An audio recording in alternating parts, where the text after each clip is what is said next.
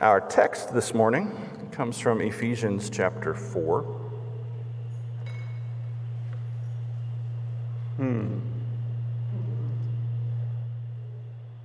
That's better.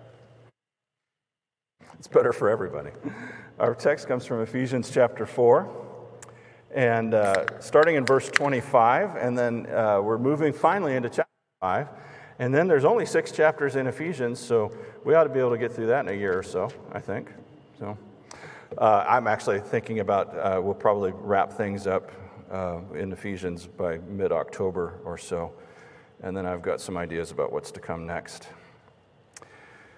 Ephesians chapter 5, beginning in verse 25, listen to the word of God.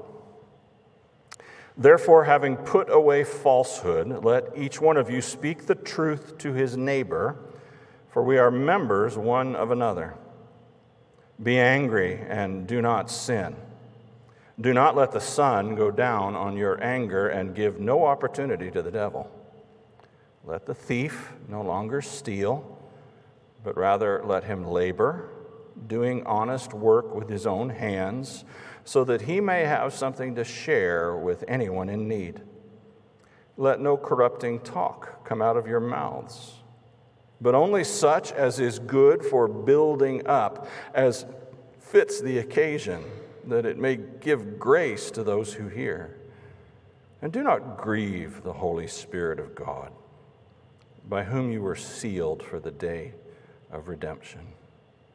Let all bitterness and wrath and anger and clamor and slander be put away from you, along with all malice. Be kind to one another, tender-hearted, forgiving one another, as God in Christ forgave you.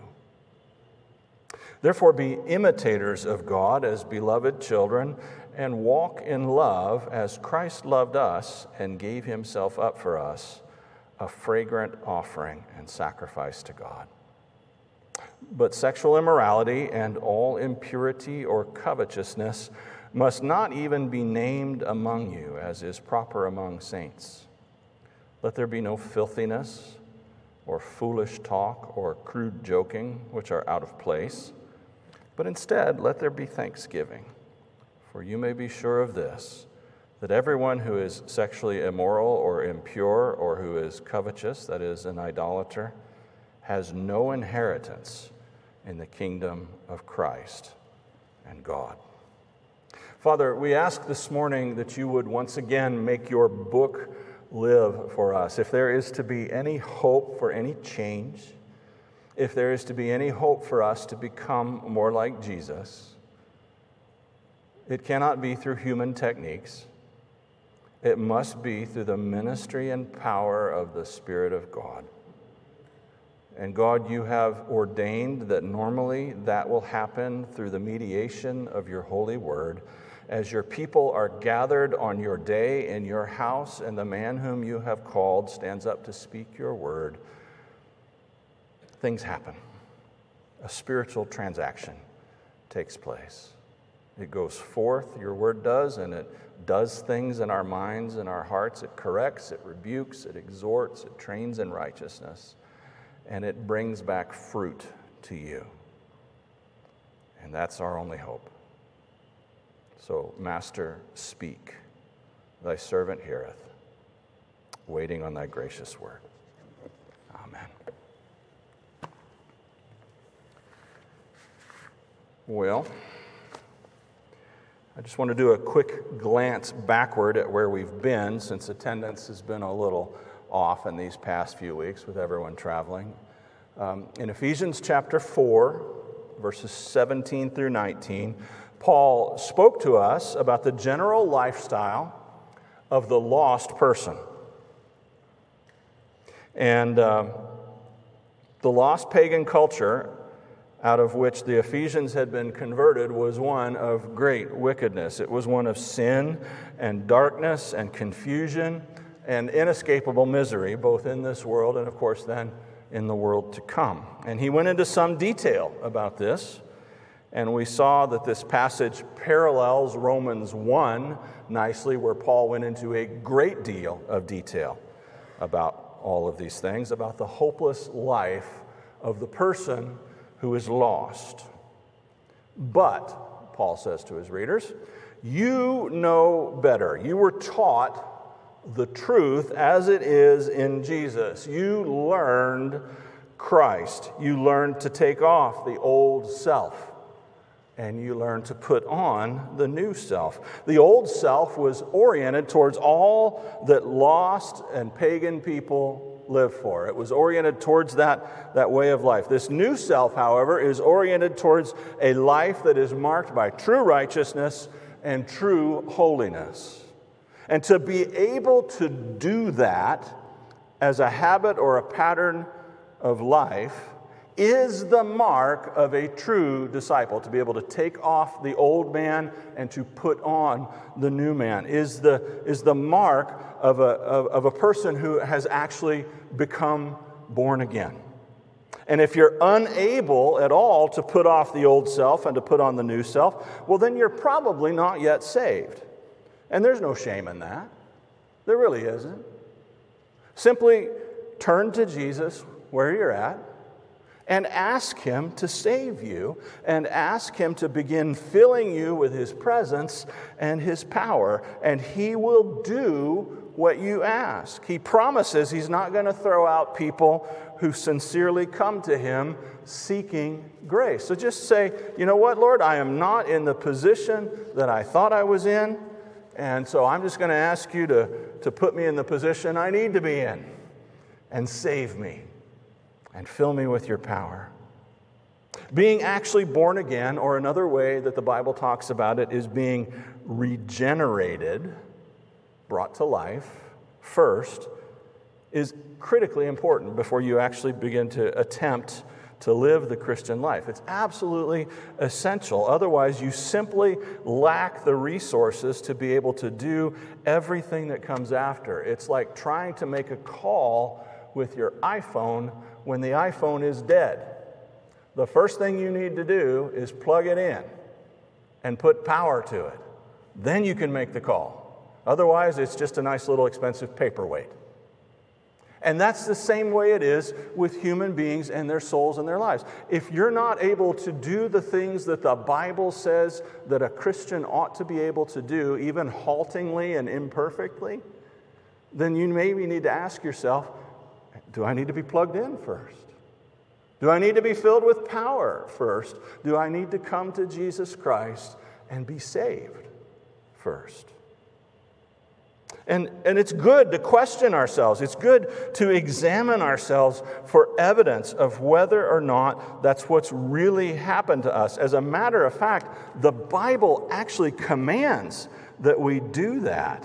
And it's not something that we need to do regularly once we've done it and gotten a satisfactory answer, but it is something that we need to do. And if you have a Bible and you want to look at 2 Corinthians chapter 13, you will see that Paul actually recommends this to everyone who reads his words. 2 Corinthians chapter 13, verses 5 and 6. Examine yourselves to see whether you are in the faith. Test yourselves. Or do you not realize this about yourselves, that Jesus Christ is in you? Unless indeed you fail to meet the test. And I hope that you will find out that we have not failed the test. C.S. Lewis has a wonderful quote about this in Mere Christianity. And he says this: "We are all trying to let our mind and our heart go their own way, centered on money or pleasure or ambition, and hoping, in spite of all this, to behave honestly and chastely and humbly. And that is exactly what Christ warned us you could not do. As he said, a thistle cannot produce figs. If I am a field that contains nothing but grass seed, I cannot produce wheat. Cutting the grass may keep it short, but I shall still produce grass and no wheat. If I want to produce wheat, the change must go deeper than the surface. I must be plowed up and re-sown." And to be born again, folks, is to be plowed up and re-sown. And if that's happened to you, you'll find certain things infallibly, although maybe intermittently, it stops and starts, some things stronger, some things weaker, but infallibly, you'll find certain things beginning to happen inside of you. You'll find a yearning for God. You'll find an increasing discomfort and dislike of sin in your own life. You'll find a growing interest in the Scriptures because when you pick them up, all of a sudden the Holy Spirit's involved in the operation and they come to life for you. You'll find an ability to believe the Scriptures, and especially the parts of the Scripture that our culture is inclined to disbelieve or to view with hostility. You'll find yourself seeking God in prayer, and prayer will become easier, and you will find that your prayers start to get answered. Things like that. Things like that are evidence of spiritual life inside of you. And if none of those things are happening inside of you, it may be that you don't have spiritual life. And that's a great danger. Jesus actually warned of that danger, didn't he, in the Sermon on the Mount? He said on that last day, many will come to me and say, Lord, Lord, look at all the stuff we did for you. All the amazing stuff we did for you, Lord. And he'll look at them and he'll say, depart from me, you who practice lawlessness. I never knew you. They thought they knew him. He didn't know them. He was not in their lives. He was not dwelling inside of them. His Spirit had not animated their heart and brought it to life and regenerated them. And so they were full of activities that looked good on the outside, but there was no life in them. That's a great danger, loved ones. It's a great danger to be full of activity on the outside and to have no life on the inside. You need to be plowed up and resown so that you can produce a harvest. And if you don't see spiritual life inside of yourself, don't sit around and go, oh, woe is me, feel sorry for yourself. Just go to Jesus and ask him to save you. Just go to Jesus and ask him to bring your dead heart to life. And if you do see life inside of you, thank him for saving you. And proceed onward towards holiness, because that's what we're here for. That's the starting point. Thank you for saving me. Thank you for putting the principles of new life inside of me, the seeds of all graces, in the words of the Westminster. Now let's grow some seeds. Let's make a garden, Father, inside of my heart that is fruitful. I want a good tomato for Jesus in my heart to give to my God. Now, in the same way that Paul gave a representative list of the old life earlier in chapter 4, he's going to give us a representative list of the characteristics of a new life at the end of chapter 4 and in the beginning of chapter 5. And this is not an exhaustive list. There's other things that can and do happen, but it's a good start. And it gives us a kind of a structure to structure our thinking around. These are the kinds of things that happen when grace is operating in a heart. And I'm cooperating with the grace, and I'm seeking to grow. And what he says is this is a movement from one habitual way of acting to another habitual way of acting. And he gives us six examples, and we're just going to use the balance of our time to go through that list and examine those 6 things together. Now, like I said, this is not exhaustive, but it is representative. These are the kinds of things that should happen. Number 1, he says, you will go from lying in all of its various forms to truth with your neighbor, speaking the truth to your neighbor. The Greek literally says, on account of this, take off the lie. And the word for lie is pseudos, where we get our English word, our English prefix pseudo, which basically means fake. And sometimes there's fakery that's not intended to deceive. You ladies buy these pseudo pearl or faux pearl necklaces, and you're hopefully not trying to trick the insurance company into insuring it and then have it get lost or something like that. No, there's fakery that's not intended to deceive. But then there's fakery that is intended to deceive. And this is fakery that's intended to deceive your neighbor. Now, let me mention just in passing that when the New Testament uses the word brothers, it's referring to your fellow Christians. And when it uses the word neighbor, it's talking about everyone, whether Christian or not. And here Paul presses upon his readers the absolute necessity of truthfulness with your neighbor, with everyone that you deal with. Now, this is the second time within 10 verses that Paul has addressed Christians about the issue of truthfulness and lies. He does it in verse 15, and in verse 15 it was about your duty to the truth spoken in love to your fellow believer. Here he extends that duty to the rest of the whole planet. What he's basically saying is that God's people will be known as people of the truth. People whose mouths and whose tongues speak only the truth. Do you begin to get the idea that this issue is highly, highly important to God? If he's going to mention it within 10 verses twice, it's highly necessary for the Christian life. He doesn't just say, stop lying, y'all. He also says, start saying what's true to the people around you. In other words, it's not just a negative duty to avoid something, it's a positive duty to do something, to speak truth. Silence won't cut it.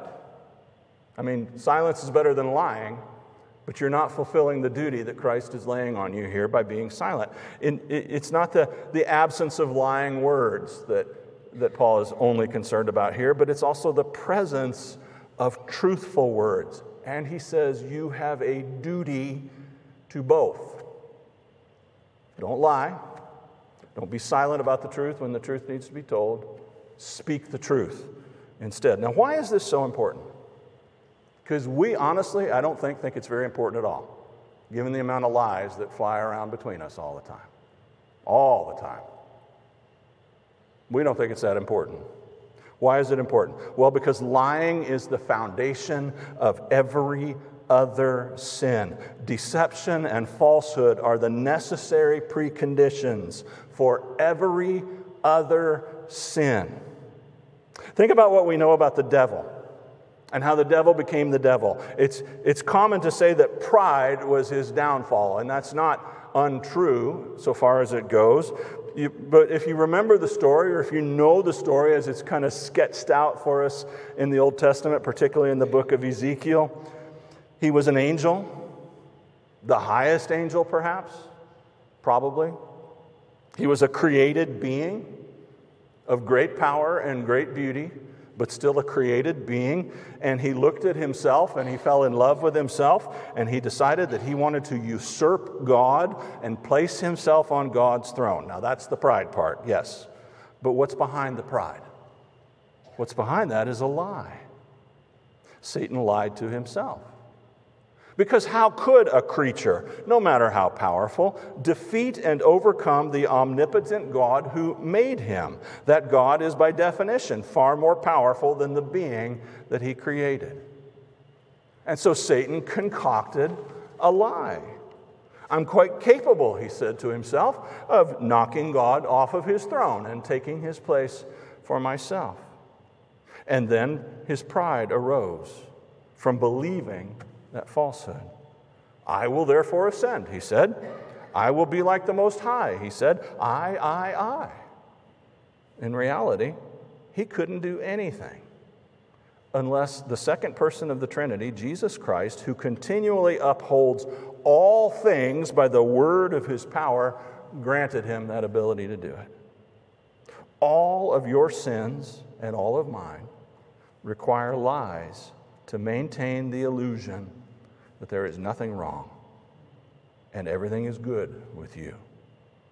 And my sins require it, just like yours do. They require you to lie to yourself. They require you to lie to the people in your life. They require you to lie to God. Sin is built on lies. That's why fundamentally Jesus doesn't say the devil is proud. He says he's a liar. and the father of lies. That is the baseline fundamental situation. And we are not to participate in Satan's way of being, period. Lying is huge. And Paul says, stop lying. Take it off. Take off the lie. Put on the truth. Speak truth to your neighbor.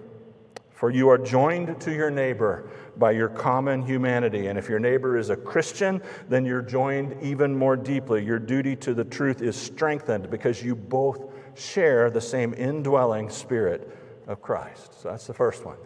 Stop lying. Start speaking the truth. Second one, go ahead and be angry when it's warranted, but don't dwell in anger for very long because it's spiritually dangerous. As we learned when we studied the Sermon on the Mount a few years ago, anger is not a sin in and of itself, at least under certain circumstances. Basically, anger is a signal to you and to the other people around you that your will has been interfered with. And that's true for people. It's even true for animals. Interfere with their will, and you're liable to get the right?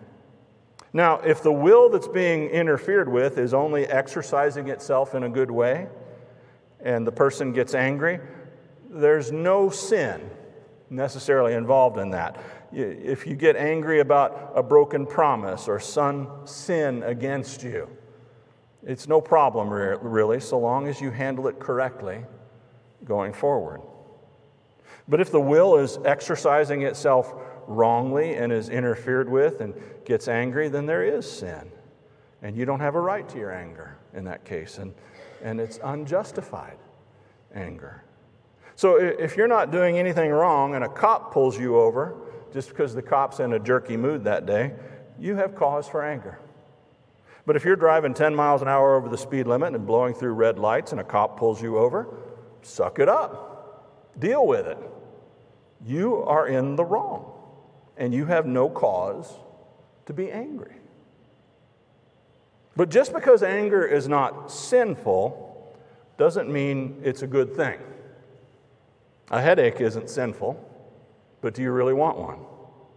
So even if we're not sinfully angry, says Paul, we should strive to get out of anger as quickly as possible because anger is always an occasion for sin. And it can turn into all kinds of ugly things. It can turn into wrath, which possesses you. It can turn into hatred. It can turn into discord and loud arguments and bitterness and a concerted effort to do harm somehow to the person that you're angry at. And it usually does, frankly, when it's cherished and worshiped and fetishized. We love anger in our culture today. We think it's a good thing. We think it's actually harmful to you if you don't get angry. You know, it's like they're afraid you're going to explode like a tire that's got too much pressure in it or something. And so we're like, oh, let that anger out. You know, it's not good to keep that bottled up. Well, no, you're wrong. Nobody says that about love, right? No, keep that love to yourself. Don't keep that all bottled up. You know, you'll explode with love. So just make sure that you're gushing love all over everybody, or you won't be psychologically healthy. Nobody says that. We just say that about anger. Well, the fact of the matter is, anger is something that we should deal with and not have. We should, instead of bottling it up, the best thing to do is just not have it. And if we learn how to walk correctly with Jesus, we will not have it. And so there's nothing that can be done in anger that can't be done better without anger. And so we should strive to get rid of it. Now, how do you get rid of anger? Well, anger usually involves a sense, abiding anger involves a sense that I've been wounded. I've had something precious taken from me that I may not ever get back. And that's a valid feeling, right? That happens.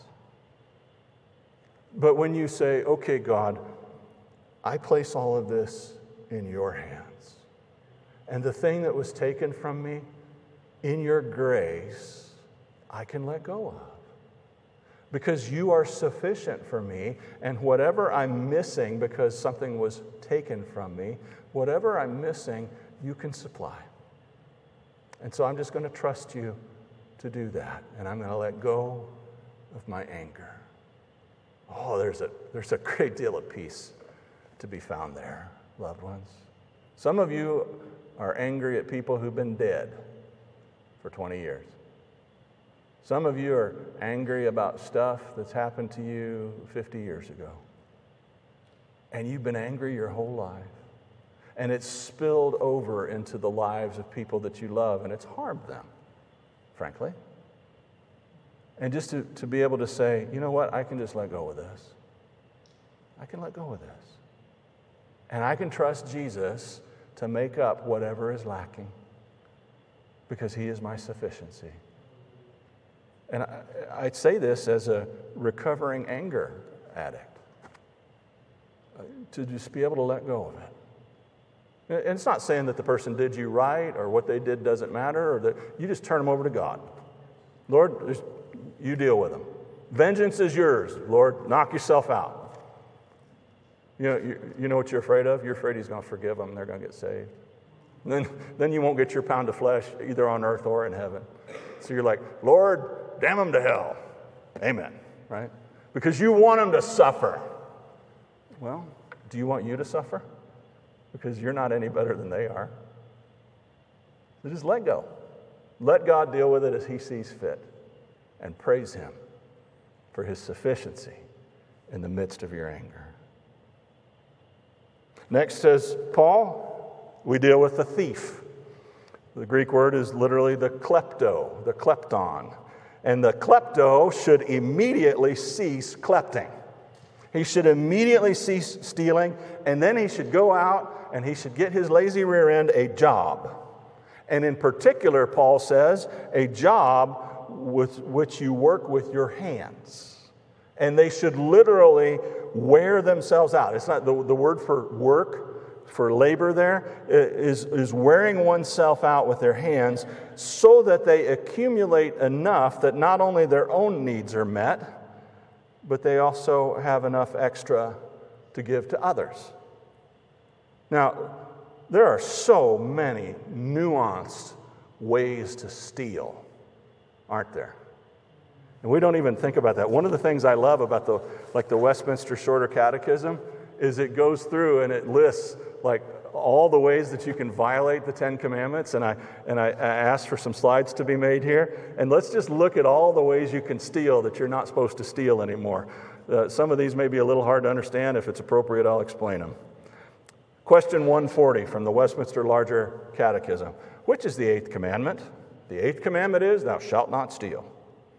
What are the duties required by the eighth commandment? The duties required in the eighth commandment are truth, faithfulness, in other words, you do what you say you're going to do, and justice in contracts and commerce between man and man, rendering to everyone his due. So, for instance, if people are under God to be honored and you don't honor them, you are stealing. You're stealing their honor. So rendering to each one his due.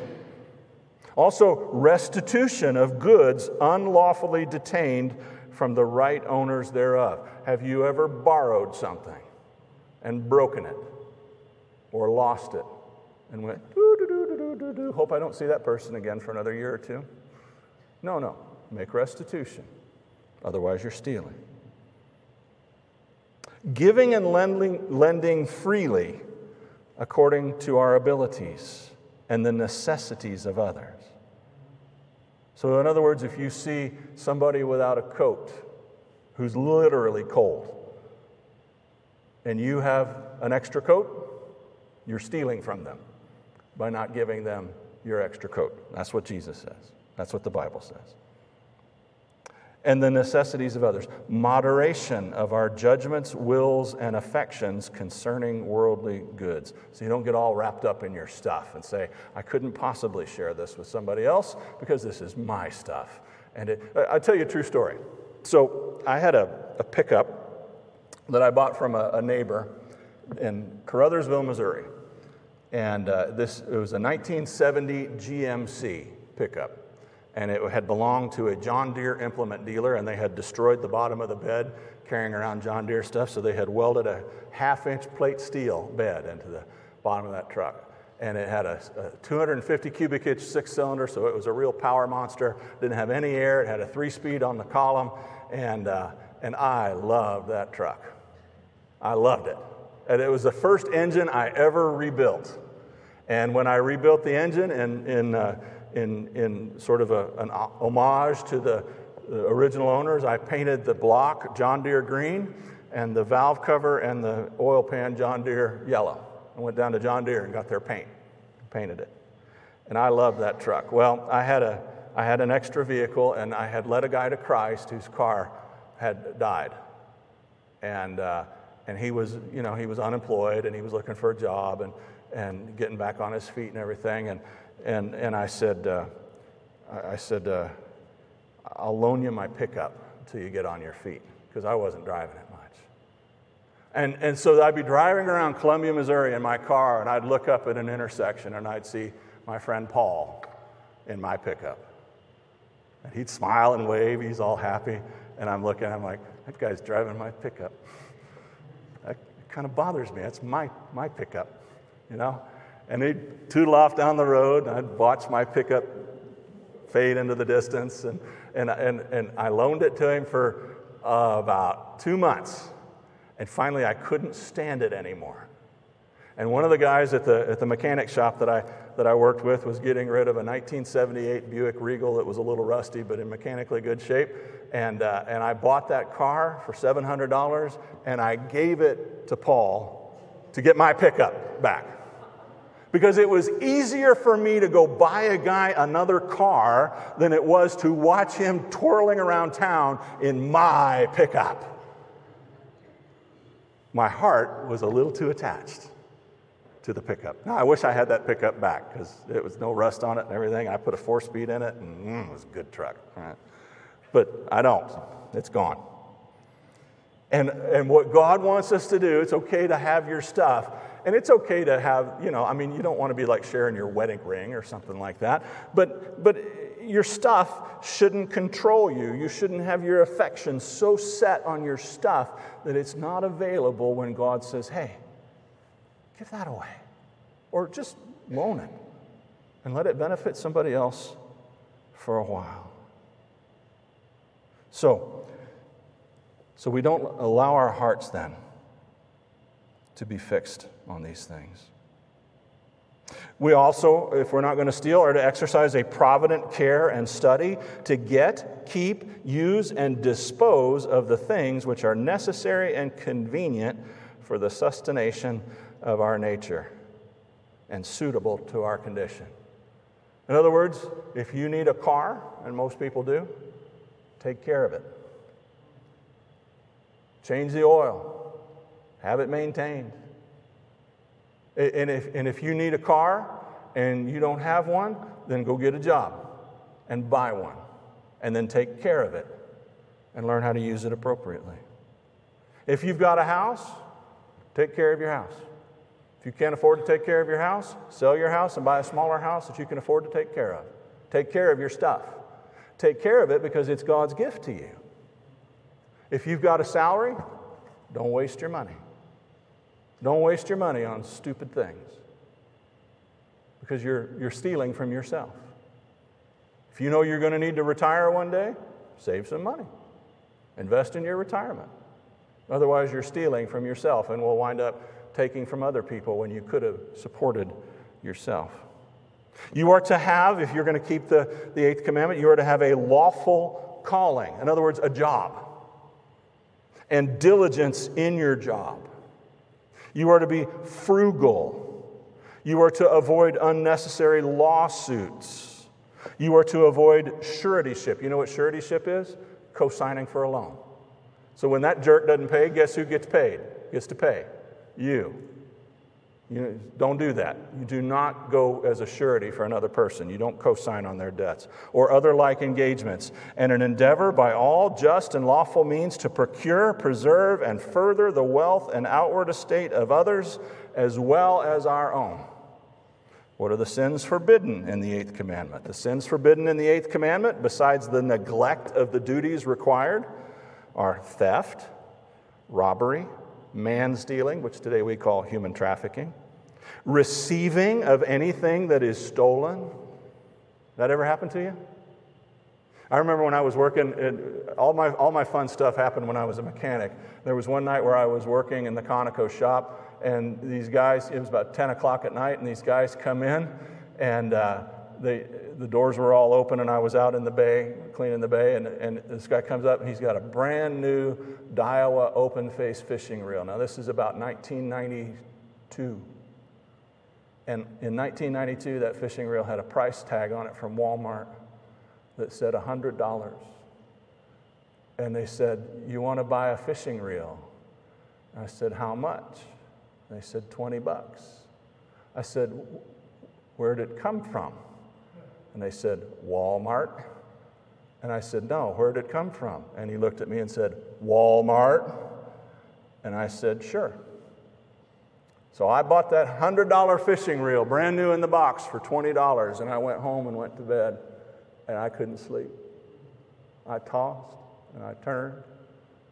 And the next morning I got up, there were three Walmarts in that town, and I just went to the closest one the next morning, and I went to the manager, and I set it down on the desk, and I said, "I bought this last night from a couple of guys for $20, and I'm pretty sure it was the wrong thing to do." And he looked at me like I was crazy. And he said, "Do you want a job?" I said, "No, I do not want a job working at Walmart." And then he asked me if I could point out the two guys if I saw them on the security camera, and I said, "Sure." And they were employees there who were stealing from their employer. And he was all impressed because I brought this. He even gave me my $20 back. He was all impressed because I brought back the stolen reel. I'd have been much more impressed with myself if I had not bought the stolen reel in the first place, because to receive stolen property is to steal. Fraudulent dealing, false weights and measures, removing landmarks, injustice and unfaithfulness in contracts between man and man or in matters of trust, oppression, extortion, usury, bribery, vexatious lawsuits, unjust enclosures and depopulations. That had to do with the time in Scotland, for instance, where they just cast the people off the land so that they could, who had been farming it for centuries, so that they could raise sheep. And the people ended up building little villages on the side of cliffs and becoming fishermen because they could no longer farm. They'd just been thrown off the land. And all engrossing commodities to enhance the price, unlawful callings, and all other unjust or sinful ways of taking or withholding from our neighbor what belongs to him, or of enriching ourselves, covetousness, inordinate prizing and affecting worldly goods, distrustful and distracting cares and studies in getting, keeping, and using them, envying at the prosperity of others, as likewise idleness. So in other words, you're lazy, you're stealing. You're laying around on the couch all day instead of working and being productive. You're stealing. Idleness, prodigality. That means just using stuff up without really shepherding it or thinking about its value. Wasteful gaming, like the lottery. And all other ways whereby we do unduly prejudice our own outward estate and defrauding others of the due use and comfort of that estate when God hath given it to us. Do none of those things, says Paul. Work hard, lead a quiet life of integrity, be frugal, live simply, mind your own business, and don't do dumb stuff, and don't do wicked stuff. Fourthly, we are not to use our mouths for evil, but we are instead to use them for good. Now, there are several words for evil in the New Testament Greek, and they're highly instructive. One is the word scolios, from which we get our English word scoliosis. What is that? That's a bent spine.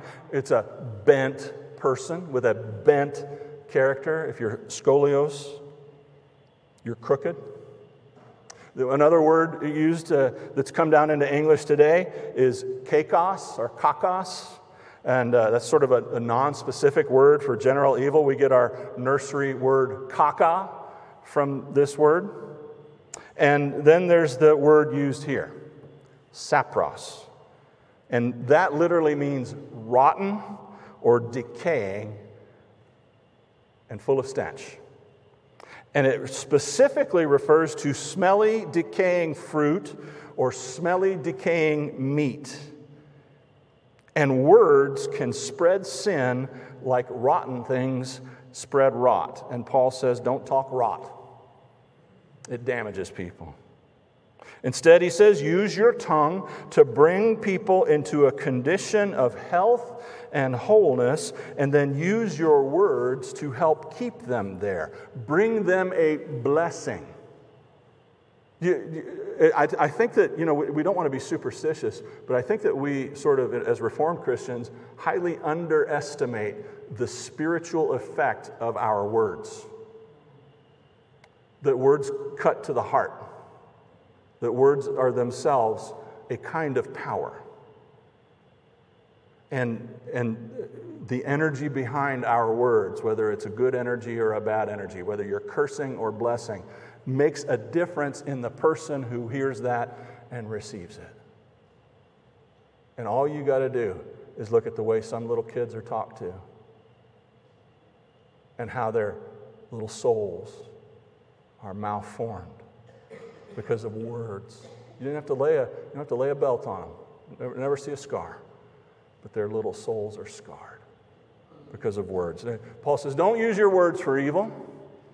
Use them for good. Fifthly, Paul says, don't be unkind and bitter, but be kind and loving. Now, these are the sins that anger leads to. And when we are to put them away, we're to take them off. Bitterness is a form of hatred. It literally referred to in the original Greek, the taste of bile in your mouth when you're sick. And it's also used for the venom of a poisonous snake. The venom of a poisonous snake was its bitterness. And it's a resentful spirit that refuses to be reconciled. Wrath and anger are obviously similar, but wrath is a passionate rage. You can't talk to somebody that's in a state of wrath. They just won't listen to you because they're just like, "Rah!" And that's one kind of uncontrolled anger, but there's another kind that's cold and sullen and hostile and just wants to get even and is settled deep in the heart. And then there's the word clamor. He brings up clamor. Clamor is used of people raising their voices and shouting at each other. Clamor is what you would hear when you're tempted to call the police because your next door neighbors are in a situation where they might not be safe with one another, a husband and a wife or a boyfriend and a girlfriend. That's clamor is the problem there. And then there's slander. The word literally is blasphemia, and it's speaking evil against others with the intent of harming them, with the intent of harming their reputation. And then there is malice. Malice is a general ill will. It's a plotting to do harm at the next opportunity. And there is no place for these things among Christ's people. They are all evidence of a will to harm. God's people aren't those who desire to harm others. To belong to God means you've given all of that up. We desire instead to love others. We don't do evil. We overcome evil with good. And if you habitually and happily do harm to another person with your tongue, you need to check your heart and see if you're actually regenerate, because you are enjoying something which you ought to hate. And it's poison. You need to go to Jesus. And you need to make your calling and election sure. And then you need to say, Jesus, let's you and I together cut this out of my life. Cut it out of my life, Jesus. It doesn't belong in your kingdom. How are we to be instead? Instead, we are to be kind. Now, the word for kindness in Greek is Christos with an E. And the word for Christ in Greek is Christos with an I. And early Christians immediately noticed how close those two words are. And they thought that was a providential gift to them, particularly in evangelism. You want to come to this Christos, Christ, because he is Christos, kind. And we are to be like him. Kindness is what marks God's character. And Jesus tells us that in one of his talks that God is kind even towards people who are ungrateful and selfish. We are to be also tender-hearted. Tender-hearted. Now, you remember when I told you, maybe back in April or so, that the ancients viewed the lower abdominal organs, and particularly the bowels and the kidneys, as the seat of the emotions. We say heart, they said guts. And we see that here. The Greek word for guts is splankna, and in English we say tender-hearted. In biblical Greek it's eusplanchna, literally good-gutted. You want to be good-gutted towards people. You are easily and appropriately moved to compassionate feelings and acts when you possess eusplanchna. You see a problem and you go, oh, I wonder what I can do to fix that. You know, it was so nice just to be able to sit out here in the parking lot yesterday and just have people come by and to see the kids and to go, here, you know, we just want you to be able to go to school with your head held up a little bit and to be able to just enjoy school without worrying about some other things that you're too young to worry about. It was so good. Why was it so good? Because we had eusplanchna towards them. We were good-gutted towards them. We were tender-hearted towards their situation in life and where they were at. That's how we're to be.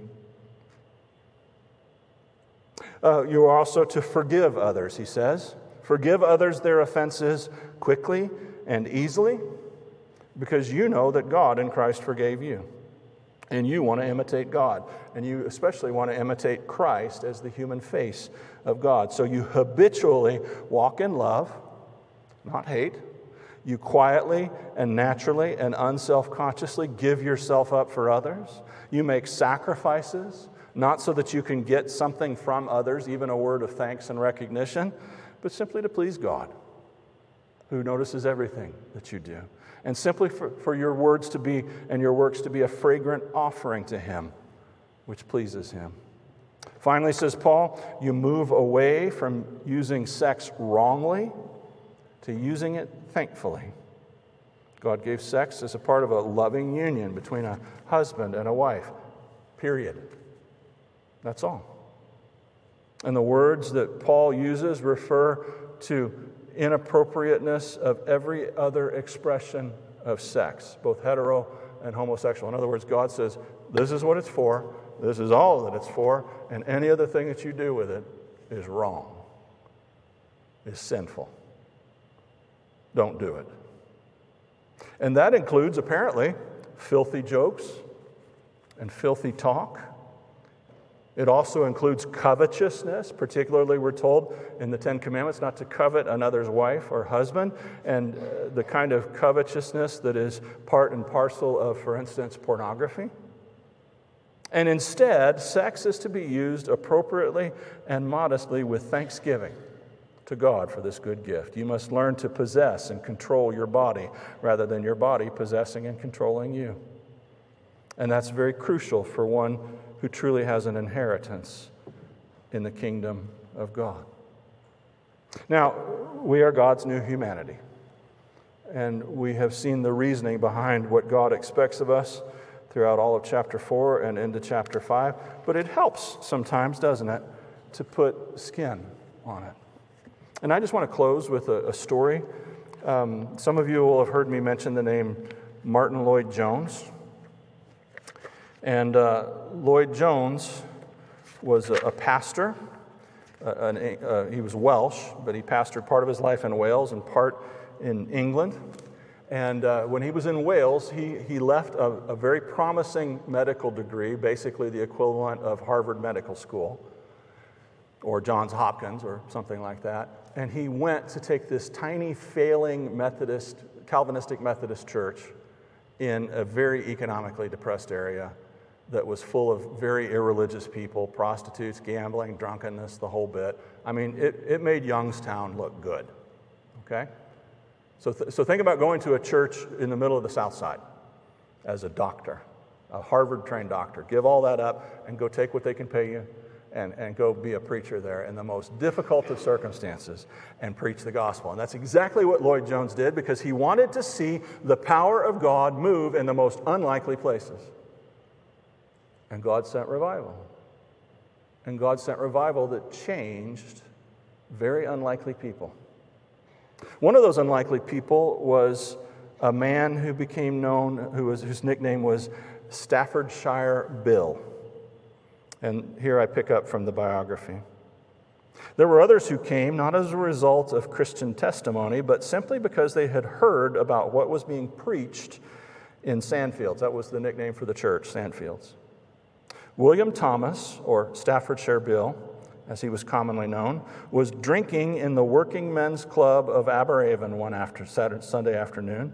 As usual, he was by himself, for even men who had few moral standards had long since learned to avoid his filthy language and general unpleasantness whenever they could. In the words of Mrs. Lloyd Jones, there he was drinking himself into his usual sodden condition, and as he afterwards confessed, feeling low, hopeless, and depressed, trusting to the drink to drown those inward pangs and fears which sometimes disturbed him. There were several men in little groups of 2s and 3s in the clubroom, drinking and talking, and suddenly he found himself listening, at first involuntarily, but then anxiously, to a conversation between 2 men at the next table to his. He caught the words, "the forward," and then something about the preacher, and then a complete sentence that was to change his whole life. "Yes," said the one man to the other, "I was there last Sunday night, and that preacher said nobody was hopeless. He said there was hope for everybody." Of the rest of the conversation, he heard nothing, but arrested and now completely sobered, he said to himself, "If there's hope for everybody, there's hope for me. I'll go to that chapel myself and see what the man says." But William Thomas's intention was not easily fulfilled. That first Sunday, he walked to the open gate of the railings that fenced the church, stood for some minutes, and then his nerve failed him, and he turned and went home. Although throughout the wretched week that followed, he waited for the next Sunday to arrive, somehow he reached the chapel only to hear singing. Faced with the realization that he was late, and with his heart in his boots and full of some nameless fear, he once more turned away and went home. Now, though, his misery was increased. He had no thought of attempting to drown his terrors of conviction in drink. The Spirit of God had already begun to work in his heart, a work which would prevent him from going back to his old ways. The third Sunday evening, he was again at the gate, wondering nervously what he should do next, when one of the congregation welcomed him with the words, "Are you coming in, Bill? Come and sit with me." That night, Staffordshire Bill passed from condemnation to life. He found, Mrs. Lloyd Jones tells us, that he could understand the things that were being said. He believed the gospel, and his heart was flooded with a great peace. Old things had passed away, and all things had become new. The transformation on his face was remarkable, and it had the radiance of a saint. As he walked out that night, lovingly shepherded by J.M., they passed me, and J.M. said, "Mrs. Jones, this is Staffordshire Bill." I shall never forget the agonized look on his face, for he flinched as though he had been struck with a sudden blow. Oh no, he said. "That's a bad old name for a bad old man. I am William Thomas now." Well, he was a raging alcoholic and well known in the town, for he drove a pony-drawn cart, and sold fish door to door. And it was common to see him drunk and passed out laying on the fish while his pony took him home, because the pony knew the way. That never happened again. He immediately stopped. But the interesting thing was, not all of his habits went away so easily. And sometimes when we get converted, sometimes God just, even after we're converted, gives us grace, and some sin which he knows that we just can't handle struggling with just falls off of us. And it's wonderful when it happens, but we're not to expect that as the norm. And one of Bill's other besetting sins was a foul mouth. And so here he is converted. He's left aside the drink. He's a new man in Christ. And listen to the following, and with this I close. What now? Now there must be that most necessary part of warfare, the follow-up operations, or clearing up of pockets of resistance and a constant vigilance. These operations could be numerous and varied much in their form and strength of the resistance offered. Sometimes their very intransigence could make the poor warrior, if not for his friends, wonder what if the first battle had really ended in victory or not. A lifetime of bad habits and the need of teaching and of understanding in spiritual matters, the lack of sympathy from family, friends, and workmates, varying from a bored lack of interest to a vicious disapproval, and always the active attempts of the devil, using any and every opportunity and circumstance to hinder the growth of this new life. All such things show tough resistance to being dealt with. William Thomas seemed to have a little trouble with the lesser things. Seemed to have little trouble with the lesser things, nor with some of the bigger hindrances either. His drinking habit just left him with no effort on his part to deal with it. It had been a part of the whole of his adult life. There were not many days without a drink playing a big part of them, not many evenings and nights that he was not totally incapacitated through alcohol. And yet at his conversion, his desire for it left him, and he was never a problem. It was never a problem in his Christian life. There were, however, other areas of fierce struggle, and heading the dark list was bad language.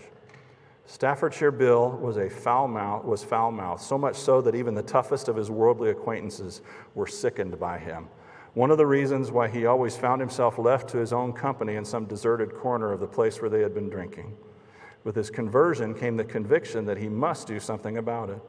And he realized that it was dishonoring to God and offensive to man. He must stop swearing and using bad language. But now he discovered that he was up against something that was just too strong for him. He could not speak without swearing. He could not utter a sentence that was not peppered with oaths and blasphemies. He could not help it, and he could not stop it.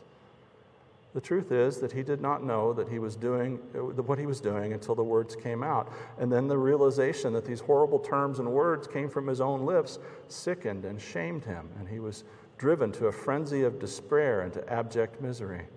It may seem strange that he never sought the help of a fellow Christian in this matter, but he was too ashamed, and he suffered for some weeks, little dreaming that deliverance was at hand. It came about in this way. He was getting up one morning and gathering his clothes together to get dressed, but there were no socks among his clothes. He went to the bedroom door and shouted for his wife, "I can't find my blankety-blank socks. Where are the blankety-blank things?" As he heard himself, he realized that what he had just said, and a great horror possessed him, and he fell back on the bed in a paroxysm of despair. He cried aloud, "Oh, Lord, cleanse my tongue. Oh, Lord, I can't even ask for a pair of socks without swearing. Please have mercy on me and give me a clean tongue." As he lay there and then got up from that bed, he knew that God had done for him what he could not do for himself. His prayer, his cry of agony was heard and answered. It was his own testimony that from that moment to the end of his days, no swear word or foul or blasphemous word was ever again past his lips. Hearing his own account of this amazing deliverance on a subsequent Wednesday night at the fellowship meeting is something that we who were there will never forget. His face wet with tears and alight with an inner joy and wonder, his faltering voice broken with emotion, brought a warm wave of response from every heart. You see, that's what happens when Jesus comes into a life. You find yourself not wanting to do the things that you used to want to do very much, and you suddenly begin to hate them. And then you find, perhaps all at once, perhaps little by little, the power to do something about it. May it be ever so among us. Amen.